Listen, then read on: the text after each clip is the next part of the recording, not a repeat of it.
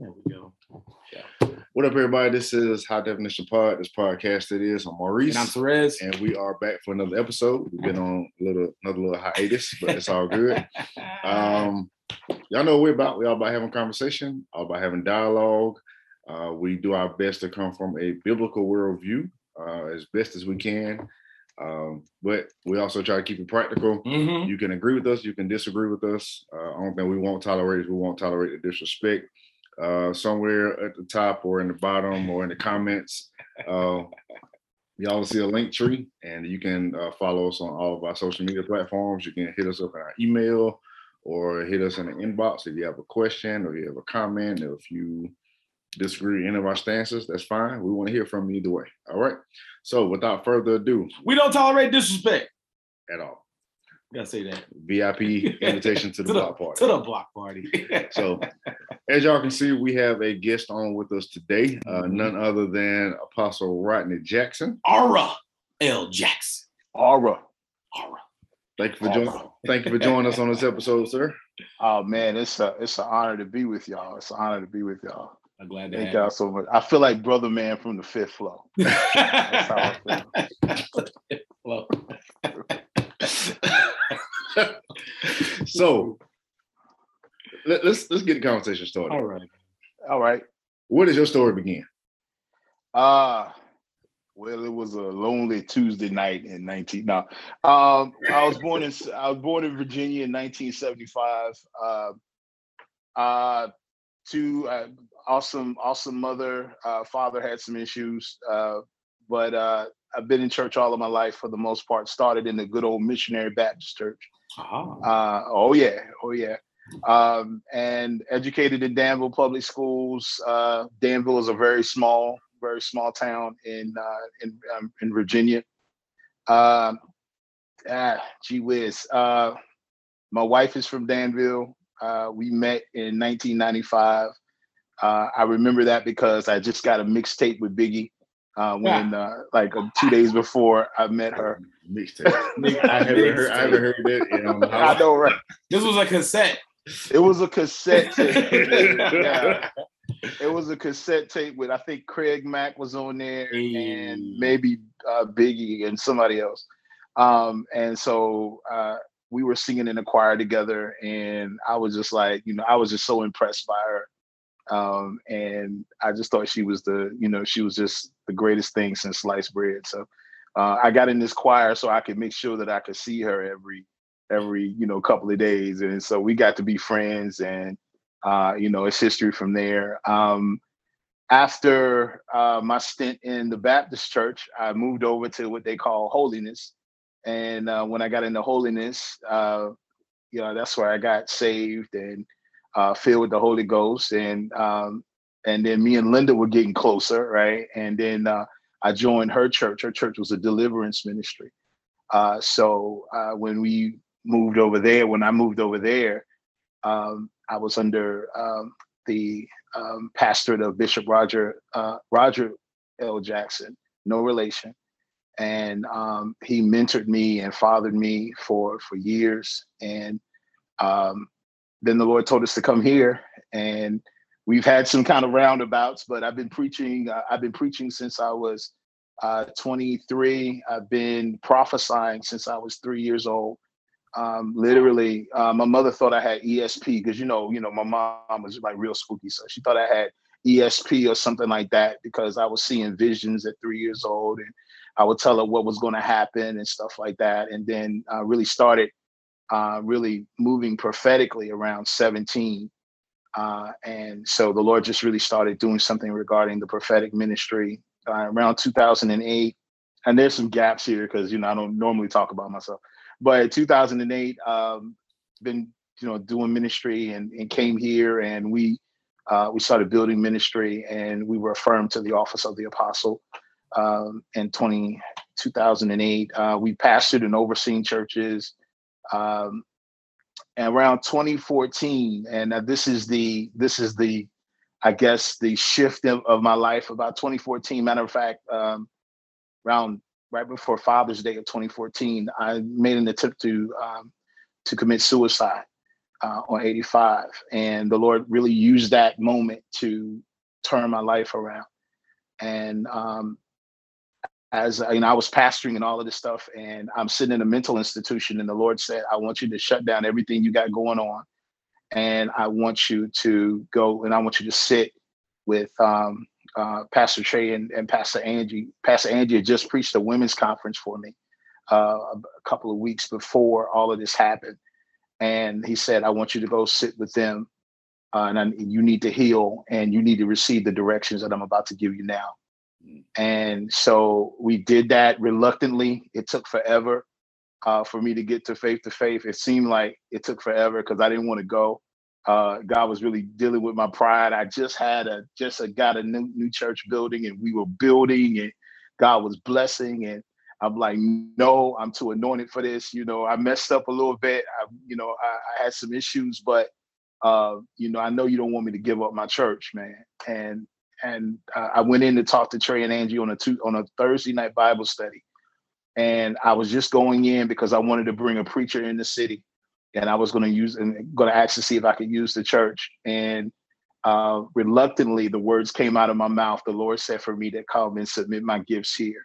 And I've been at Faith to Faith ever since.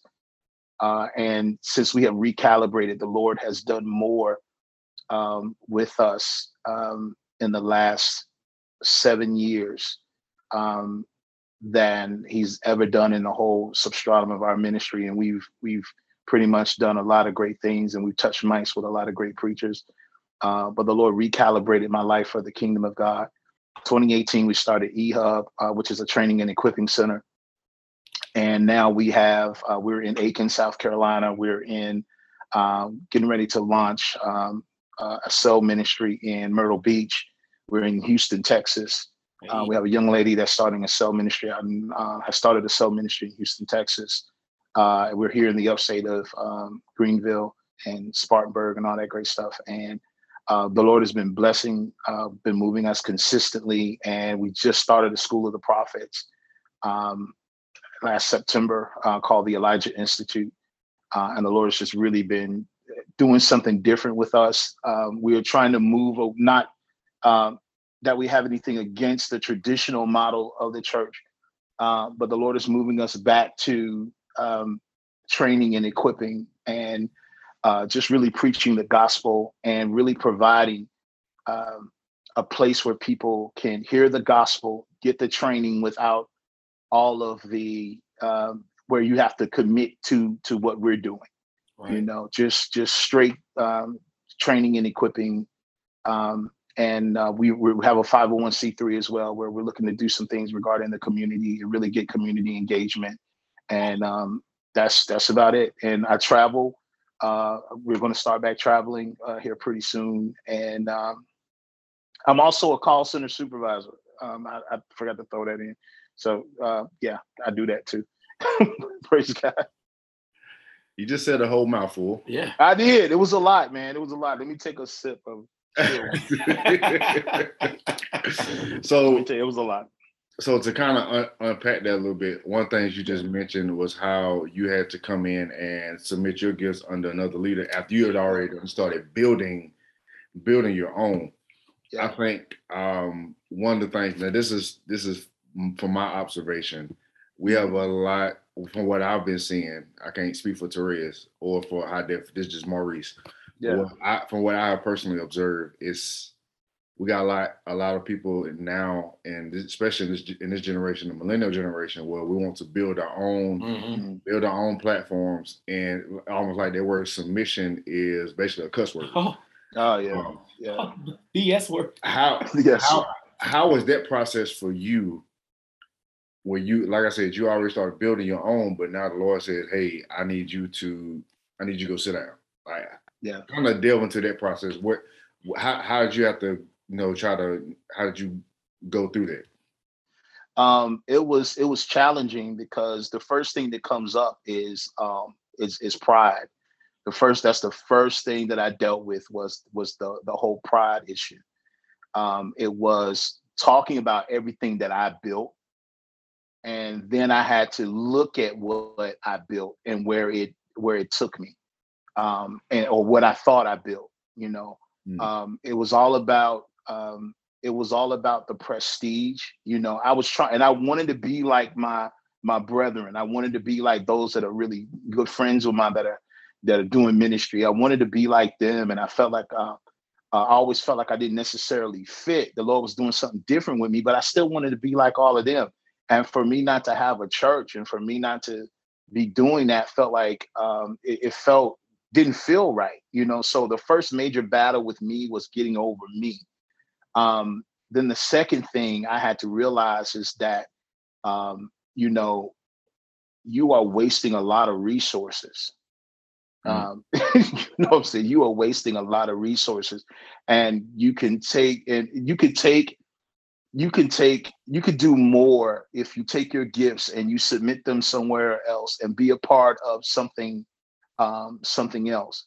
The Lord started dealing with me regarding the church at Jerusalem and the church at Antioch, and how there was no brand on their church. The brand was the kingdom of God. Yeah. There was no brand. Everybody worked together to build the kingdom of God. And the Lord asked me a question. He said, if they did that then without branding themselves and without branding what they were doing, why can't you guys do that now? And so, and it was a major thing for me. I never thought on that. We weren't taught to think like that in church. We were taught to think that it's my brand. My brand is the best. We got the best baptism over here. We got the best tongue talkers. We got the best dance. But we weren't doing anything really to advance the kingdom of God. We were advancing ourselves, and we were building beautiful churches and that's great. But the work of the kingdom wasn't getting done. And how I can measure that is that the work of the kingdom wasn't getting done in me. I've been preaching, like I said, since I was 23 years old, and I didn't come into the knowledge of the love of God till I got to faith to faith. Wow. You know, I didn't understand the love of God until I got to faith to faith. And honestly, I really didn't understand the gospel till I got there. And I've been preaching, I didn't touch mics with John Eckhart, some, you know, all these great names, and I'm not a name thrower, but I didn't touch mics with all these people, and I didn't learn the essentials until I got somewhere and got submitted somewhere, you know. And then God started healing me. And as he started healing and purging me, I started to be able to hear him in a different space. And now I was relevant to building what God is trying to get me to build for the kingdom of God, you know, because we can do a lot of stuff and we can sound real good and not be relevant to the purpose of God in the earth. And that's where I was, you know. I was in a place where I wasn't relevant. And then too, you know, you need somebody. It's real easy, and this is something I did, and a lot of ministers do it, and a lot of pastors do it. You connect with someone that's 300-400 miles away from you, and nobody can put their hands on you to say you're wrong. You need to stop doing this. I see this in you. There's not going to be too long that I'm away from Trey Cleveland, and he doesn't see if I'm okay. You know, when I first got there, it was I did a Bible study, and I was nervous. I don't know. I'd never been this nervous before. And Apostle Trey asked me to teach Bible study, and I remember telling Janae Winton. I remember telling her, I'm like, when he asked me, I said, Pastor Trey want me to teach Bible study. And she was like, okay, you acting like you've never taught before. I'm like, yeah, but it's just, you know, it was just weird, you know what I'm saying? It was just different, you know. And so, and after I was done, he had notes for me. You know, he was just like, he said, you know, you said, you know, because as a preacher, I'm used to saying certain things. And he put his hands on me. He said, hey, you might not want to say that like that no more. And I had never really had that before. And I was just like, whoa. I said, whoa, you know, and I'm like, okay, you got anything else? And it was just something where I needed that. And I'm not saying maybe it's not for everybody, but I need somebody to be able to put their hands on me and say, you know, this ain't right. This is good. This is bad. You need to watch this. Be careful of that. And it changed. It changed who I was. I got a lot of flack, believe it or not, from friends in ministry that were telling me, man, what are you doing? You an apostle, prophet, whatever. Why are you here? And they couldn't understand that,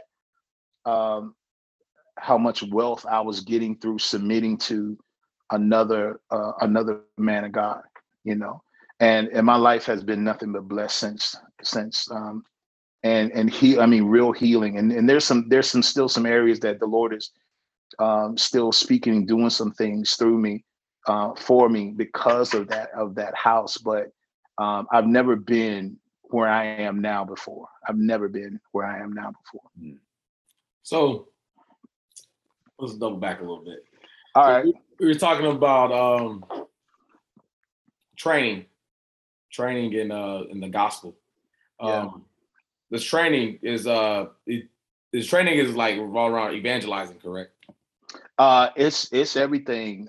It's training on the apostolic, evangelism. We're about to start formalizing some leadership training as well. Okay. The first thing we started with was just literally training on the basics of our Christianity, our basics of our belief system. And we started confronting we started teaching other doctrines. We started teaching, okay, this is what this doctrine is. This is what this doctrine is. And to bring clarity, you make your own decision on whether, this is not a warfare about whether or not you, like, let's say for instance, let me teach you the doctrine of the Trinity. Let me teach you the doctrine of oneness. Let me teach you the doctrine of the covenant of marriage and all of these doctrine of laying on of hands. Let me teach you so you'll know what it is. So you'll be able to give an answer to any man that is asking questions of this stuff. Because what we found out was a lot of people was coming to me at one point. They were coming. They said, I want you to train me in the prophetic. I want you to train me, to be an apostle.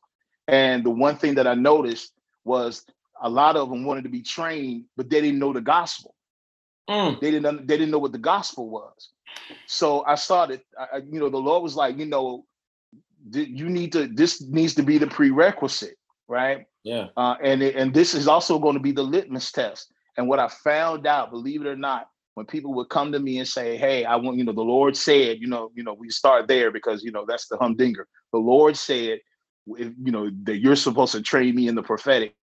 And when I asked them, well, tell me what the gospel is, and they can't tell me, they don't usually hang around long. Yeah. Because, who told you that?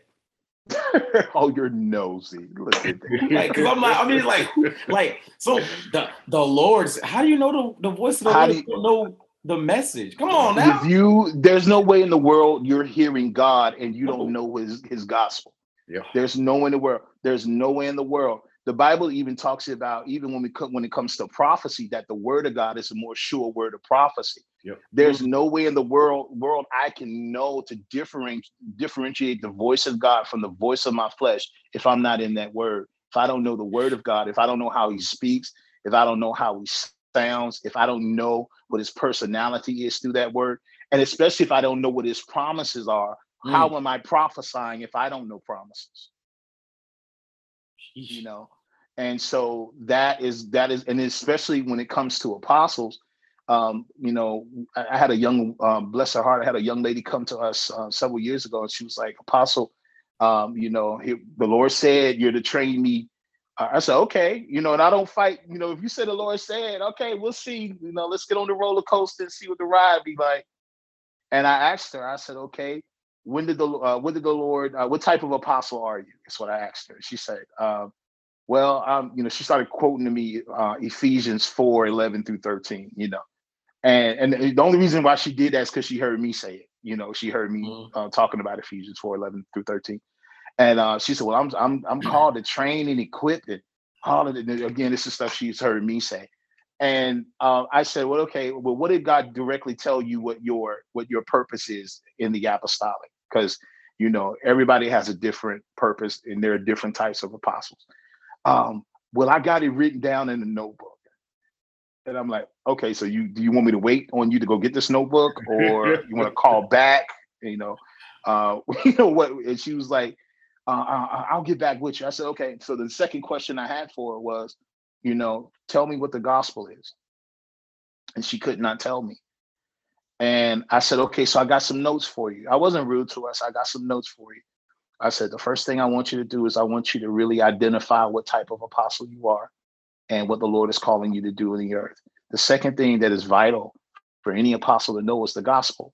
How are you setting foundation when you don't understand foundational things?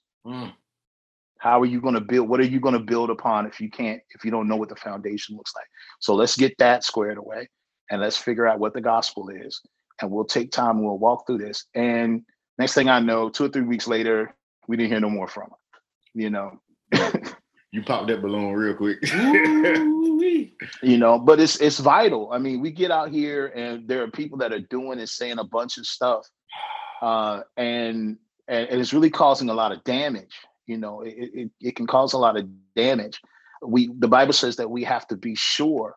We have to make our calling and election sure. Mm-hmm. And if there is not a proper foundation, and someone has to be the litmus test, someone has to be the litmus test. The Lord told me years ago, he said, you won't be very popular, but you will be prudent, and I said, well, Lord, I want to be prudent, right? I want to be one that, I'm ready to be that one that will make sure that we are not releasing people into things that they're not ready for. And I've made a mistake. I've laid hands on people because, pride, oh, look at me, I have a spiritual son, daughter, whatever.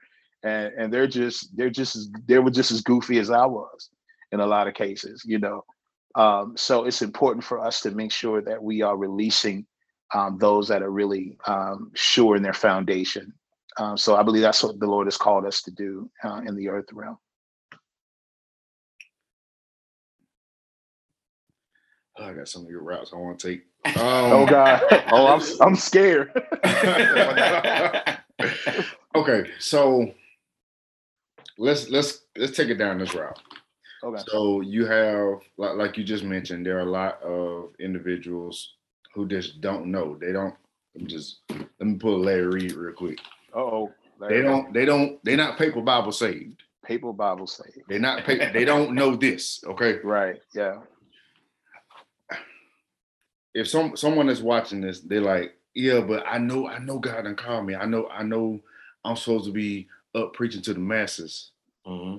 What do you tell that individual to say, yeah, let's pump your brakes. Let's unpack. If you were to go into this situation, how are you going to handle it? The first thing I do, I ask people, why do you feel like you're called to preach? Why do you need to preach? Because logistically, I was coming down WOAZL today, and it's a guy that was out preaching in front of Dunkin' Donuts, and he literally had some speakers and a microphone. So who are you called to preach to? What's the dynamic of your preaching? Why do you feel like you're called to preach? And usually that begins to open up other discussions. I'm a call center manager, so one thing that we do is we define root cause analysis, right? We try to get to the root cause of behavior issues. And a lot of times preaching for people, especially people that have been rejected and people that have been abandoned, preaching, what it does is it fulfills that need of accomplishment. And for them, it's like their gift. If they can get a mic in their hand, now they have a power that they never had before. It's like crack. It's like show enough crack. It's like water, baking powder, whatever the ingredients are for crack. That's what it's like, right? And then they get addicted to it, right? And they get addicted to the sound of their voice. They get addicted to, revelations without any foundations, right? And then when you hold them into accountability, they leave accountability and they go look for groups where they can be accepted, right? So then that goes into vagabondism and stuff like that. So the first thing that I want to find out is, why do you feel like you have to preach? Why are you called to preach? And if I don't hear the gospel, if I don't hear anything about Jesus, if I don't hear anything about, that the pertinent stuff, you know what I'm saying, the basic stuff, then normally, we have to have a few more conversations. We need to really dig down into, tell me about how you grew up.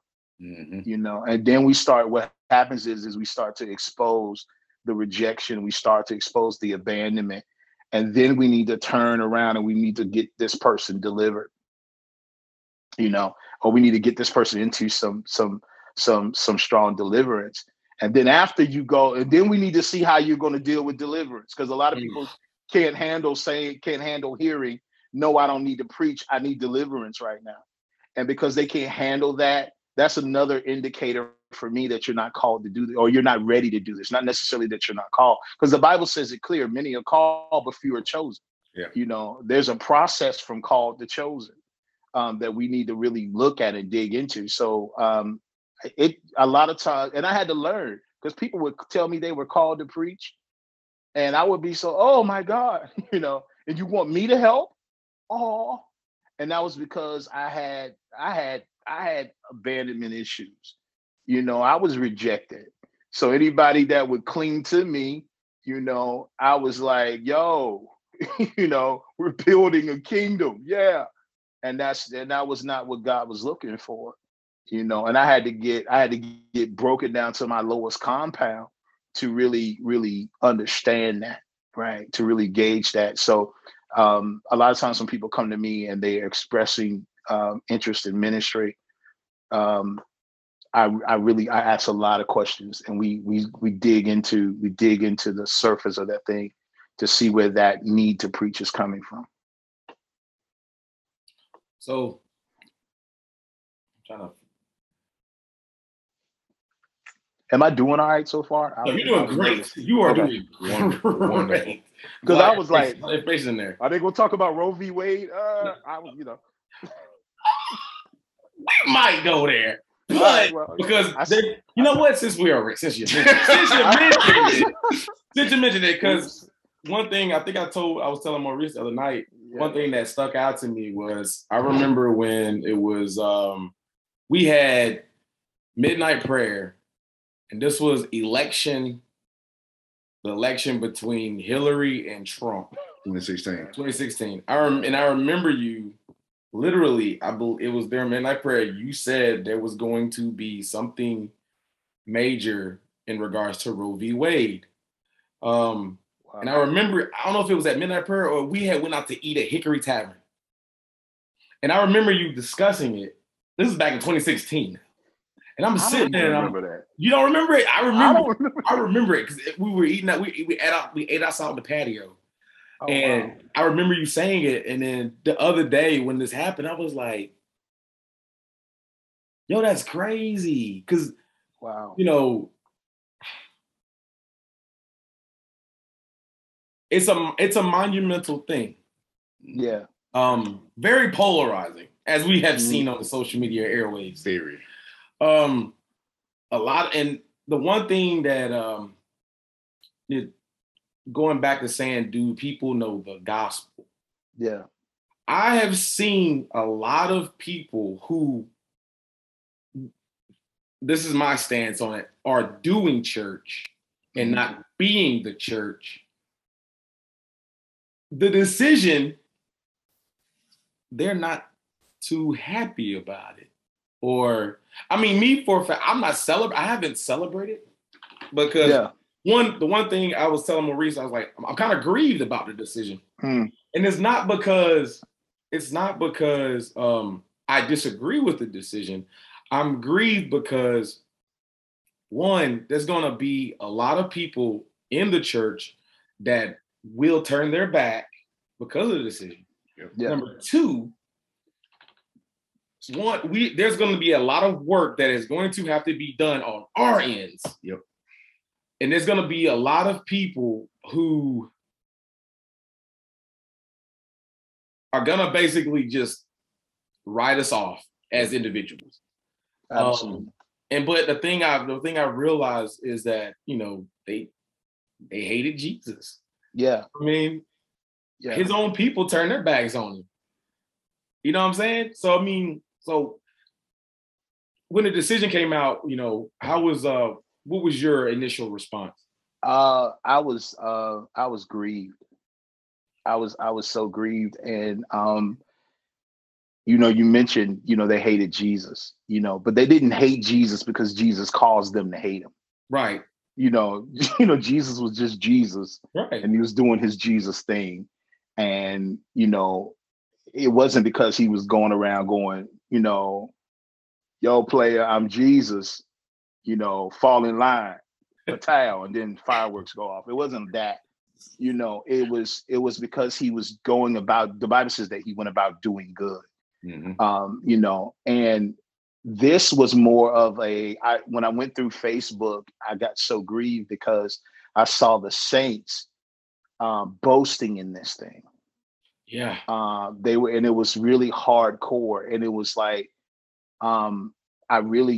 friends of mine, preachers, were going, ham and turkey. They were just going in. And I know women that have been in situations where they were abused, and they had children, or they had to make the decision whether or not they were going to put children up for adoption. I know women that were raped, and all of these, and it's so much that we don't. It's already a trauma. It's already traumatizing to have a child, but to have a child on top of the trauma that brought that child here, that's another thing. That's a whole other compacted trauma. I think what we do is the body of Christ, and I don't even want to say the body of Christ. I think what we do as westernized, as a westernized Christianity culture, is we lump people that have abortions in with people that are using abortions as birth control. Right. And we don't look at the other cases and the other. I really do not believe, well, let me say this. I believe God is a God of choice. I know I lost about 200 people right there. Choice, right? True love gives choice. It gives choices. And he said, I set before you two ways, right? And he tells us what to choose, but he says, I'm not going to take the choice away from you, right? And even as the body of Christ, and these are even as ministers, we are not to lord over God's people. We're not to manipulate. You cannot legislate righteousness. You cannot legislate righteousness. We cannot legislate the will of God. It's a republic, and it's a democracy, right? We cannot. I'm going to really mess up. So the evangelical Christian way of looking at this thing is that America is a Christian nation, and honestly, it's not. We're a nation of Christians. We're a nation with Christians in it. We're also a nation with Islam in it. Exactly. This is really modern day Rome. Yes, that's true. Yes, right? It's modern day Rome, and it has those highlights of a Babylonian culture as well. So we're trying to legislate the love of God, making people say, listen. Because this is how we feel about it. If we're in the majority, then we're going to make laws that say, you can't have now. But what people are not understanding, and this is what I want to get to, we don't want to see people or babies, killed in the womb. Yeah, of course, right. But at the same time, when we're talking about this pro-life movement, and it's really not a pro-life movement. And I'm going to be Malcolm X for a moment, so please forgive me. My wife is Martin. I'm Malcolm, right? I'm going to say this: that this movement is a pro-birth movement. It's not a pro-life movement. If it was a pro-life movement, then we would be concerned with young Black men that are unarmed getting killed in the streets. We're not. No one was really that concerned about the shootings in Chicago, and the murders in New York back in the 80s and 90s, or in California, when the crack epidemic hit. Ronald Reagan was putting crack into the pumping crack to fund the Sandinista government, back in the 80s, and nobody cared. Nobody cared as long as it didn't hit a certain people group, it was cool. I looked at some numbers, and it was really shocking. I looked at some numbers, and 34% in this one poll that I saw, 34% of white women have had abortions. 37% were African American, 22 were Latinos, and there was an 8% that was other. Yeah. And what hit me from that, and there's a book that you guys, I'm trying to remember the name of it, but there's a book that talks about, because of the decline in the Caucasian population, that one of the main things that needs to be done is they're saying that they need to have more babies. It wasn't until white women started having abortions that now all of a sudden, around the 70s, 60s, you see this movement come through the evangelical church about this pro-life movement. And it was founded by Jerry Falwell. They were really pushing the pro-life agenda, and that pro-life agenda was against abortion and all this stuff. And when Roe v. Wade happened, it was a major hit to Jerry Falwell and those guys, right? There's a couple of documentaries about this. So Jerry Falwell's big thing was, before he left the earth, he wanted to see Roe versus Wade overturned. So now this is one big thing of the evangelical community, was to see Roe v. Wade turn over. And it's basically because of the fact that most evangelical Christians are, they're worried about this decline in them having the majority, So some of this stuff goes back into racism and white supremacy. So I apologize for being Malcolm, but we got to look at this stuff, because what we don't understand, what we don't understand, there's another factor to this as well, is that, if this is the will of God, which I'm not saying that God wants us killing babies, right? I'm not saying that. But if this is the will of God, then why did 3 justices lie during their confirmation concerning Roe v. Wade? Every one of those justices were asked, the 3 that Trump put up, every one of them were asked, would you overturn Roe v. Wade? And they all 3 said, no, we won't overturn Roe v. Wade. Then they got into it, and now next thing you know, it's overturning Roe v. Wade. What we don't understand is that this is just the beginning. There are a lot of rights that are going to be sacrificed based on this precedent. And really, honestly, it's going to be this is going to make it harder. How are we going to witness? And this is what I've been praying. God, how do we witness of your glory? How do we witness to your gospel with all of this hanging over, how we're acting, how we're carrying out because of this decision? And if we're not careful, we're going to do more harm. This will do more harm than it would do good for the benefit of the kingdom of God. Yeah. One of the things about it, I mentioned to Maurice, was my stance has always been this. It's when you harbor a certain feeling in your heart for something, regardless of outside control, you still have that feeling. Yeah. So even if like abortion becomes like illegal, which I mean, they're going to throw it back to the states. So states implement the restrictions and everything. Yeah.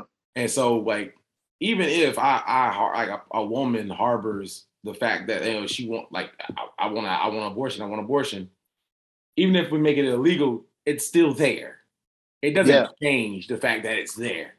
And the thing is that we, as the body, have to get the gospel to the people, because Christ is the only thing that can change a heart. Mm-hmm. That's it. That's it. Like that's really is like, regardless of what the decision is. Yeah. We got to give the people the gospel. And one of my biggest things is I never want us as the body to just take our hands and sit on them and let legislation be the thing that does the witnessing for us, which is not going to do any witnesses. My thing is, like, I think sometimes we get complacent. Yeah, absolutely. We want laws to carry out our agendas, but We ain't giving nobody no Jesus. We ain't. And then we're rejoicing without any resolution, right? We have no, what are we going to do now? And this is something I just talked to some brothers about, and you know, a few of my apostle friends. I said, fellas, what are we going to do with it? What are we going to do for them? You know, how are we going to support these women? How are we going to support them? How are we going to care for them?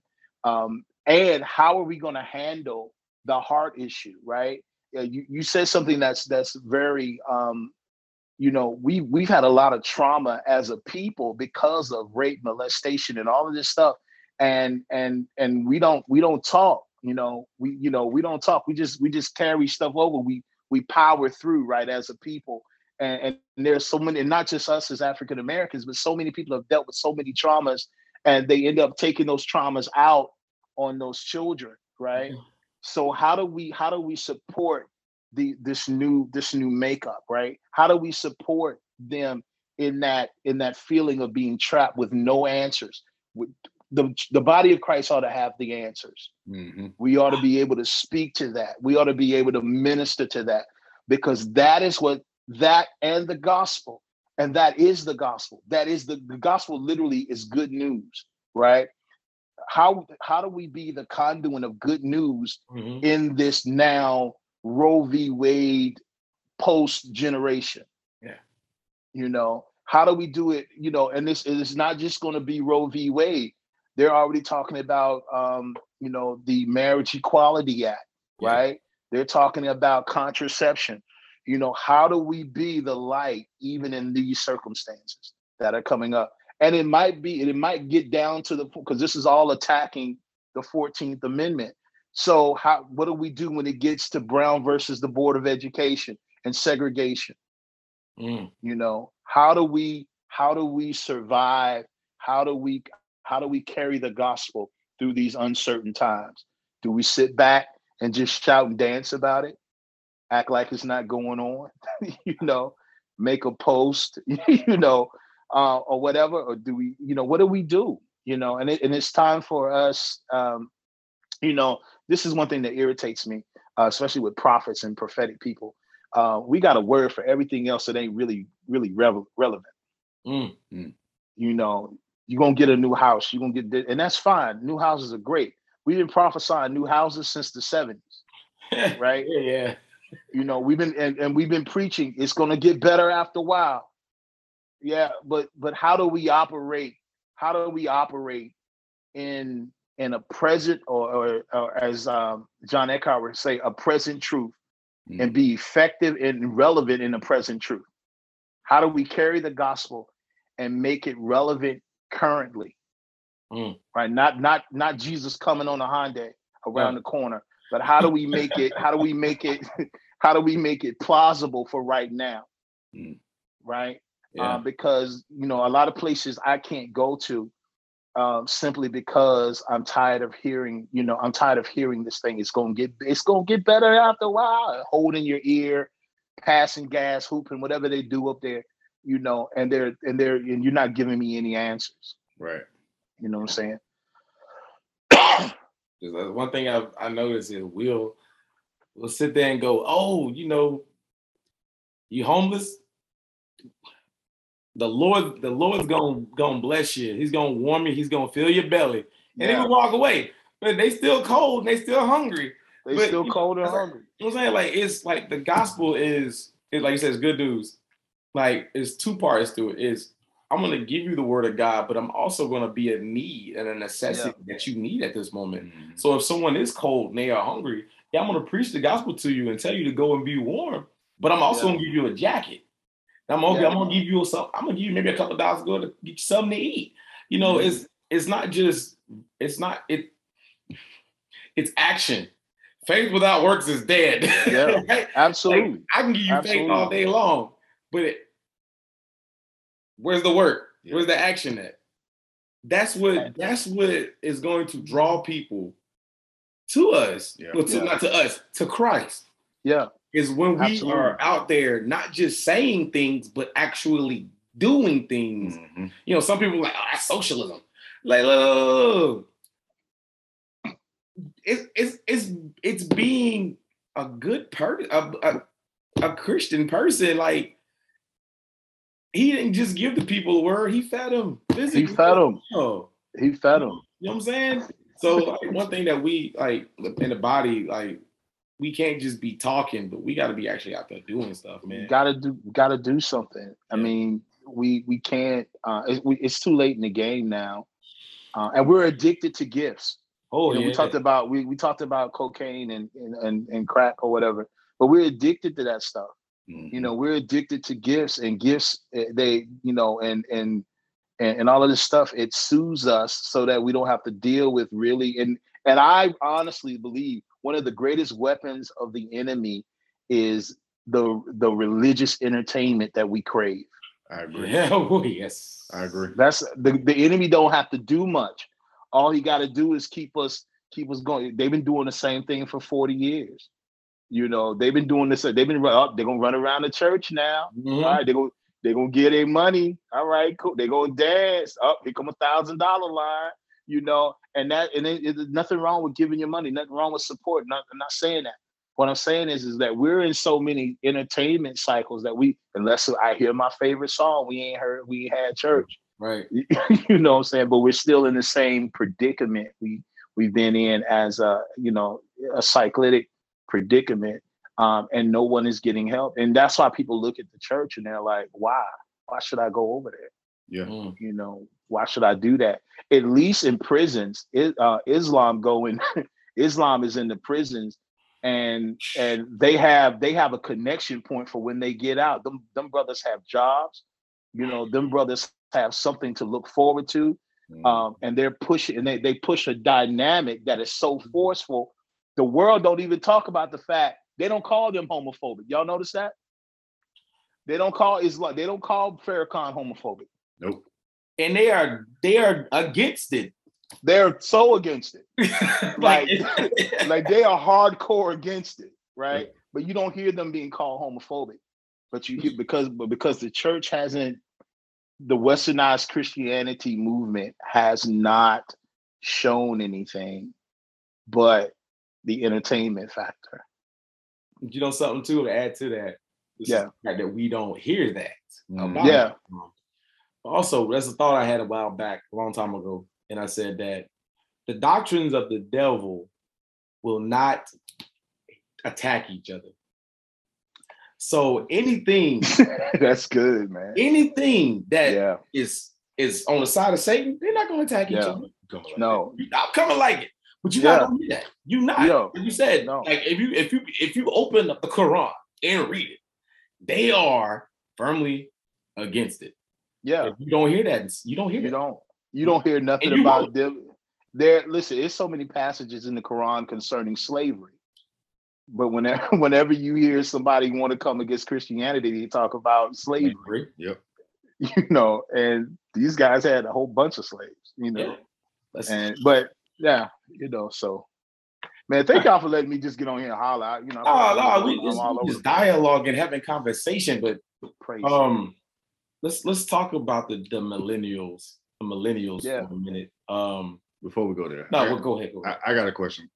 Kind of put a bow tie on kind of Roe v. Wade, but also on the other stuff too. How in your perspective, how can we, because you mentioned something earlier about us building and advancing the kingdom versus us just doing church. Yeah. I'm of the belief that us advancing the kingdom is also us engaging with culture. Yeah, absolutely. So from your perspective, how can we as the church properly engage culture, especially with, so we just talked about Roe v. Wade, but let's also talk about, you know,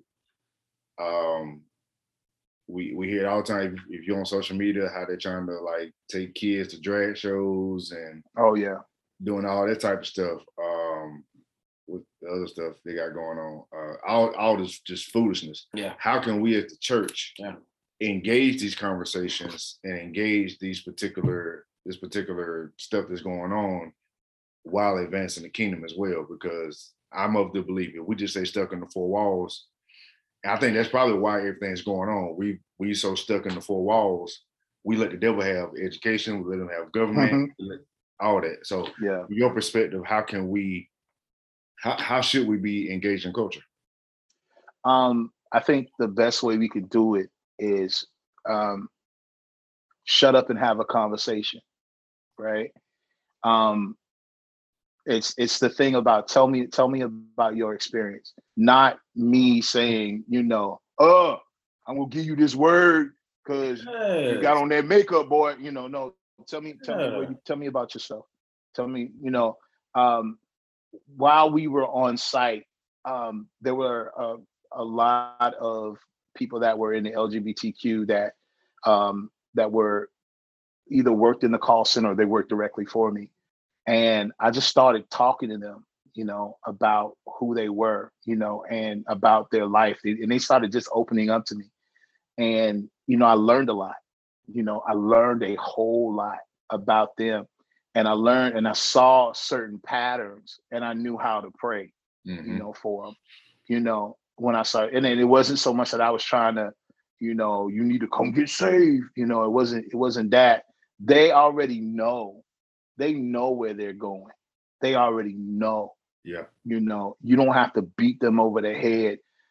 It's literally listening to them and being there for them, finding out about them, not trying to change them. And I think that's we mess up because we want to change people based on us. Yeah, that's not our job. And that's not our job. It literally is God is responsible for his word. And if love is in us, then love is exuded, right? And that person will say, hey, it's something about you. And you get to tell them it's Jesus, and you get to tell them good news. And they probably never heard good news. I was talking to a girl one time. She grew up in a really religious church. She's a homosexual, and she said to me, we were talking, and she, we had some deep conversations, and a door opened, based on a trauma that happened with her, and a door opened for me to say to her, hey, it's okay, you're not there anymore, look at how good God is, right? And I said, this is what the gospel is. It's good news. And the good news is that he brought you from there to here, right? Just something simple. And she said, I've never heard the gospel before. She was in church all of her life, but never heard the gospel. What she remembers, though, she remembers when they made her get up in front of the church and apologize because they caught her with a girl. That's what she remembers. The trauma. She remembers the trauma, but she doesn't remember hearing about the gospel. Yeah. So those are the things that, and yeah, sometimes you get upset. What's going on with the culture? And you want to strangle everybody, right? But, but it's not conducive for, and a lot of times that's God showing you that there's something still in you that needs to be dealt with, right? And so what I'm learning is how do I be that transponder, right, of the kingdom of God? How do I be that mirror to reflect Christ? And in order for me to do that, I got to make sure my mirror clean, right? I got to make sure that none of my issues are in the way and that I've dealt with all of my own prejudices. We need to shut up and have a conversation. We need to listen to people. We need to we need to find out where they're coming from and be able to hear it without debating them about it. And, because it's funny, we had this conversation the other night. Yep. But literally, like the one thing that I've learned, I love people. Yep. Yeah. I love people. I mean, you can ask my wife. I'll strike up a conversation with the person who furthest resembles anything like me. Yeah. In a heartbeat. We'll be in the middle of Walmart. I'll just be having a conversation with some 70-year-old man who's wearing a Confederate flag hat on his head. Yeah. Yeah. It doesn't. I genuinely love people, and I know that God loves them too. Yeah. We may have different beliefs, we may have different ideologies or whatever, but God still, it doesn't change the fact that God still loves them. Now, he might not, he's not accepting of what they do, what they believe, but he still loves them. Yeah. And the one thing that I'm a big proponent of is just having a conversation with people, because people are very layered. You know, we see a person's issues and we want to label them that. Yeah. Oh, you're gay. That's what you are. You're gay. I'm writing you off. All right. Yeah. Like this. So who are you? What is it about you? You like basketball? I like basketball. You like football? I like football. Who's your favorite player? LeBron James? Oh, wow. I like LeBron James. People are very layered. And the one thing that I truly, truly do believe is strategy. Yeah. And I believe that once we understand who a person is, the Holy Spirit reveals strategy. Yep. And he opens up a doorway for us to be able to give the gospel a way that they can adhere to it and catch it. Yeah. Because a lot of times we just try to, like you said, just rah, and it's just doing this. Yeah. It's not going in, going here. We're doing like Peter. So when Jesus was in the garden with Peter and they came, Peter cutting ears off. Yeah. Exactly. We're taking the sword, and scripturally speaking, the sword represents the word. We're trying to take the word and we're cutting off their ability to hear. Yeah. So we got to be able to find a way to yield the word in such a way that it is pliable for people. I know for me, I'm being honest, I can be very strong and kind of dogmatic. And that's why I'm here. Big time. Like, yes, sir. But I think we got to learn how to be strong in our convictions, but yet still be able to have these conversations because my convictions are my convictions. Yeah. Nobody's going to change that. No. Yeah. But I am willing to have a conversation. And I think one of the reasons we do have this culture clash specifically with Christians versus the world is a lot of Christians, they know what the Bible say. That's what they're gonna stand on. Yeah. People that come in and see it, like, nah, y'all not trying to budge. But no, we can still have a conversation. Right. And I think that's where the battle is at. We don't know how to just sit and have that conversation. Like, no, y'all not gonna change my convictions, but I can still talk with you. And I love the fact that you said we're trying to be like Peter and use that knife or a sword and cut. Yeah. What we should be doing is we should be seeing a person's wound, taking that knife and opening up that wound, and then what the problem is, find that infection, give the gospel that out, and then we take that same thing and we suture it back up. You know what I'm saying? So there's so many. There's so much in that. Yeah. There's so much in that because you have the tool. How are you using the tool? Yeah. Right. You have it, and then it's the whole Jesus aspect. Peter cuts the ear off. Jesus picks the ear up, puts it back on him. Yeah. And as a restoration thing, I'm going to restore you where you are. Right. Jesus is restoring him where he is. Peter is cutting his availability to hear Jesus off, right? But Jesus says, I know I'm going to restore your healing. And we have to play that role now. A lot of times one of the major theological discussions is we know a lot about Paul and his writings and his convictions, but we don't really know a lot about what Jesus did and taught and what Jesus began to both do and teach, That's what the Bible says, so we lean more to the Paulian stuff. Yeah, but we don't have that foundation, a lot of times of how did Jesus handle sinners? How did he deal with them? And did he deal with them like we deal with them? And we got to really begin to really, because a lot of times you can't give them Paul. Yeah. They ain't ready for Paul.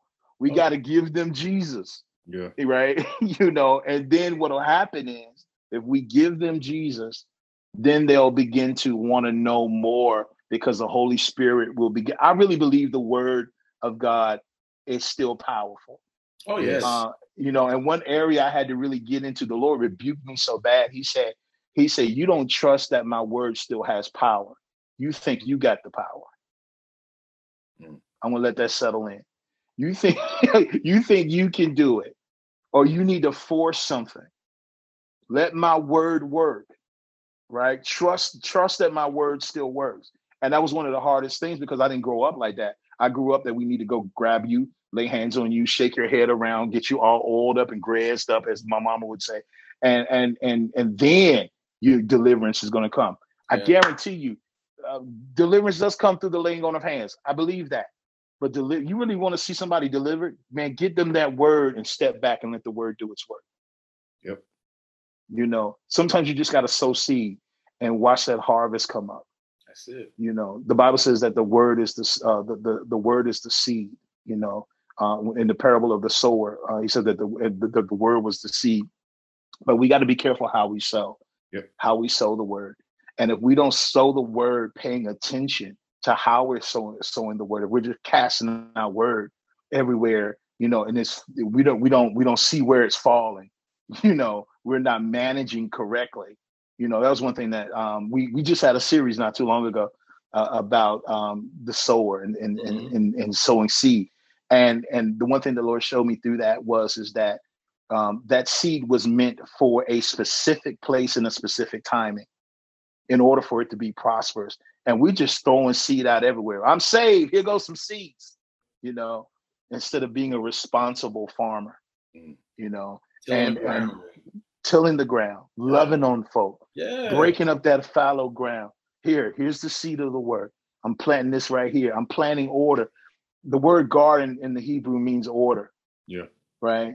Sowing it and watching it grow, watching it, you know, watering, you know, doing all this stuff. And we need to learn how to do it and just trust God.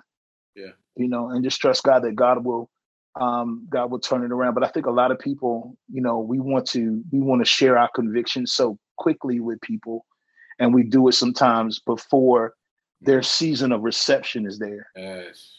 You know, and because I've been guilty of that. You know, I'm like, okay, now you gotta do better now. You know, you can't whatever, but it doesn't work. And people, and a lot of times they equate that to trauma. They accountability to trauma, accountability to the word to trauma. You just said a key word. I'm sorry, I didn't mean to cut you off. You're fine. You're fine. That's a key word, right there, accountability. Because let's even leave the word out of it. Yeah. I found even just me having conversations with those within the church that when I say, hey, you know, the word says this, you might want to kind of tell a bit. Well, Maurice, you been like this. I'm like, nah, it ain't about me. I'm just trying to let you know this is what the word say, and I don't want you getting off and getting yourself into some trouble. If you say I'm your brother, you say I'm your friend, I'm trying to hold you accountable because I don't want to see you go down the wrong path.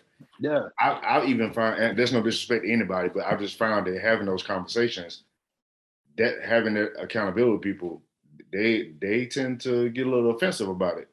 But I'm like, if I'm willing to do this to you, I expect the same thing from me. You know, like the Bible said, like Jesus said, judge not unless you be judged with the same measure that you judge, it will be given to you. So, you know, I just believe in that standard. You know, if I'm going to hold you accountable, I expect you to hold me accountable as well. And I think accountability has just become a cuss word.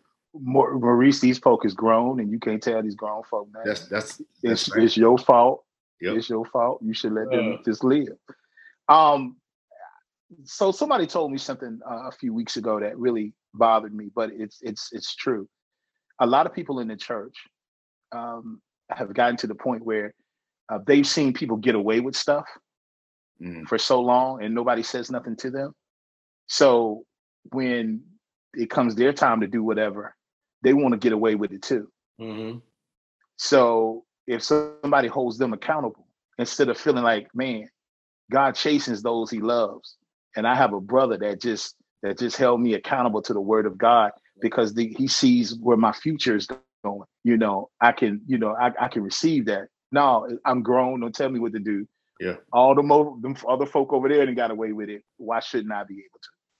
And that's an immature. But what it shows us is that how are we maturing in the word of God?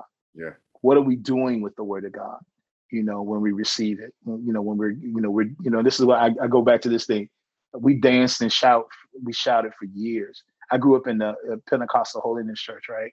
And I was so happy to be at the Baptist church so I could dance I could do it, man. I was rough back in the day, right? I had a dance on me, Maurice. I was trouble, man. I was trouble. That's how I got my wife, because I could dance, right?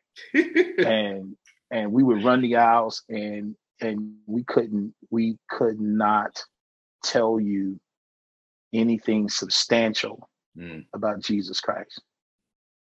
All we knew was that's all we knew, right? We could not tell you anything substantial concerning the gospel or the love of God. And we would, watch this, we couldn't be accountable.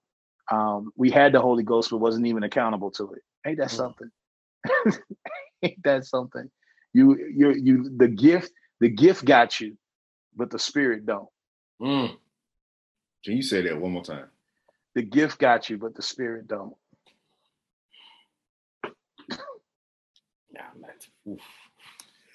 Yeah, boy, that's right. That's 10-10. The one thing I would love to see the church do more. One, I'm a unity person. Of course, you've heard my disdain for denominations. So we're gonna get into that in an episode down the line. Right. But the one thing that kind of gets under my skin a little bit is that, like, I mean, you literally drive down Spartanburg, you'll see a church on every street corner. You have a Methodist, a Lutheran, and whatever they are. And the one thing that gets me is, we're not making quite the impact that we should be making in society, because I think that we're too divided. Yeah. The one thing that I want to see is, like, because think about it, back in the day growing up, when you had community meetings, where were they at? At church. At church. Yeah. Do we see that? Do we see that nowadays? Mm-mm. We don't. When it comes to, like, around voting time, some people are like, mail-in voting, but some people don't have transportation to the actual polling place. Yeah. One thing that the church could do is be a bridge there. It's like, oh, we have some church buses. We got some, hey, look, so this community for here, from this time to this time, we'll have availability to pick you up and you do a vote. I don't care who you vote for. We're just gonna pick you up and take. We're gonna provide a service. Right. Yeah. You know what I'm saying? It's like let's be the need, but for, like, see a need, fulfill a need. Yeah. That's something that the church needs to do a lot more. Yeah. And on a greater scale, because like I've said, we've had a conversation before. How is it that a church that we down the corner can have a men's ministry event, and we don't partner with, we don't attend? You know what I'm saying? Like, it's all about pride sometimes. I think like pride is a big thing. It's a big thing. We have a whole month. It's a big thing. We have a whole month decade to it. But I'm going there. I can't do that. But I'm just saying though, like, I mean, it comes in various shapes and forms. Various shapes and forms. And I think that if you think about it, Protestants split off from the Roman Catholic Church, and it just starts going from there. I've been doing a little research, but you know what I'm saying? Like, my thing is, if Jesus is the message, I don't care if you're Methodist, Lutheran, or whatever. Jesus is the method. He is. I don't care your method of preaching. Are you preaching Jesus? If Jesus is it don't matter if we partner with. We should be able to partner with this church, this church, this church. This church got an event. Let's make an effort to attend that, or at least send a representative from our church to attend that. And it shouldn't matter what color, skin color the church is. And it shouldn't. And that's another thing. That's another thing why people look at us. Y'all dysfunctional amongst yourselves. How in the world am I going to join y'all? Come on now. Absolutely. Like, come on. Absolutely. We as the body of Christ have to get out of the four walls, be in these streets. We need training. to effectively do that too, because certain places that you gotta be spirit led before you go to. Yeah. Yeah. Be honest. You don't just pop up. Lord, is it safe to go? The Holy Spirit say, go. I have a hedge of protection around you for this cause. Yeah. Go. You know what I'm saying? But like, it's like, it grieves me because one, we're so divided. And I know for a fact that we can make a better, we divided, but we preach it from the same book. That's what I'm saying. Yeah. And that's the problem. I don't care if you have 150 choir. I don't have if you have 2 people that sing praise and worship. I don't care. It's like, my thing is, if the gospel is the gospel and we are preaching the gospel, end of story. Like, it doesn't matter what church house is coming from. Like, we should be able to, like, we should have a network of like churches that when there's a cause, you know, Miss Mary Sue down the road, her house needs to be repainted.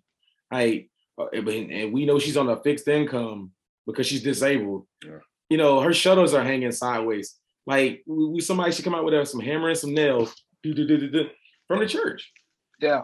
You know what I'm saying? Yeah. Like, that's the reason why we should be in a lot of professions. We have plumbers at churches. We have electricians at churches. We have carpenters. We have whatever you think about. We have lawyers, doctors, all this stuff. And the thing is, when we have people from kingdom representatives in these different job functions, we have resources available. So, like I said, if Miss Mary Sue, if her stuff is hanging sideways, hey, let me go fix that for you. No questions asked, no free of charge, all that stuff. I mean, sometimes that we have to sacrifice time. Like, you know, and I'm gonna catch flack for saying this. Sometimes you might have to cancel the family trip one year. Yeah. Yeah. I'm not saying I'm not telling you to do that, but let's think about the bigger picture here. If I cancel my family vacation, which I allocated funds to, but I see there's a cause that I could use that money to, hey, let's be a light in this situation, because we don't know the type of impact that could happen from us allocating that money to that need for someone else. We don't know. That could go a long way. If it does, I mean, if a person comes to Christ, okay, cool. If they don't, okay, cool. But there you go. Yeah. And a lot of times, like, sometimes we have to get out of self, put self aside, and serve. But, you know, I think it's usually some kind of momentous thing that brings people together.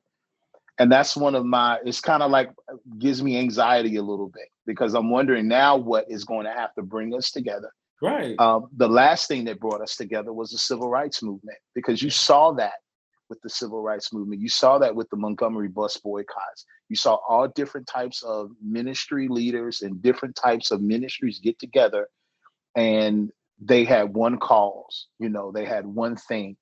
And nobody was necessarily trying to be the leader, even though they had leaders, you know, the SCLC and all of that. Mm-hmm. But no one was trying to get the glory, right?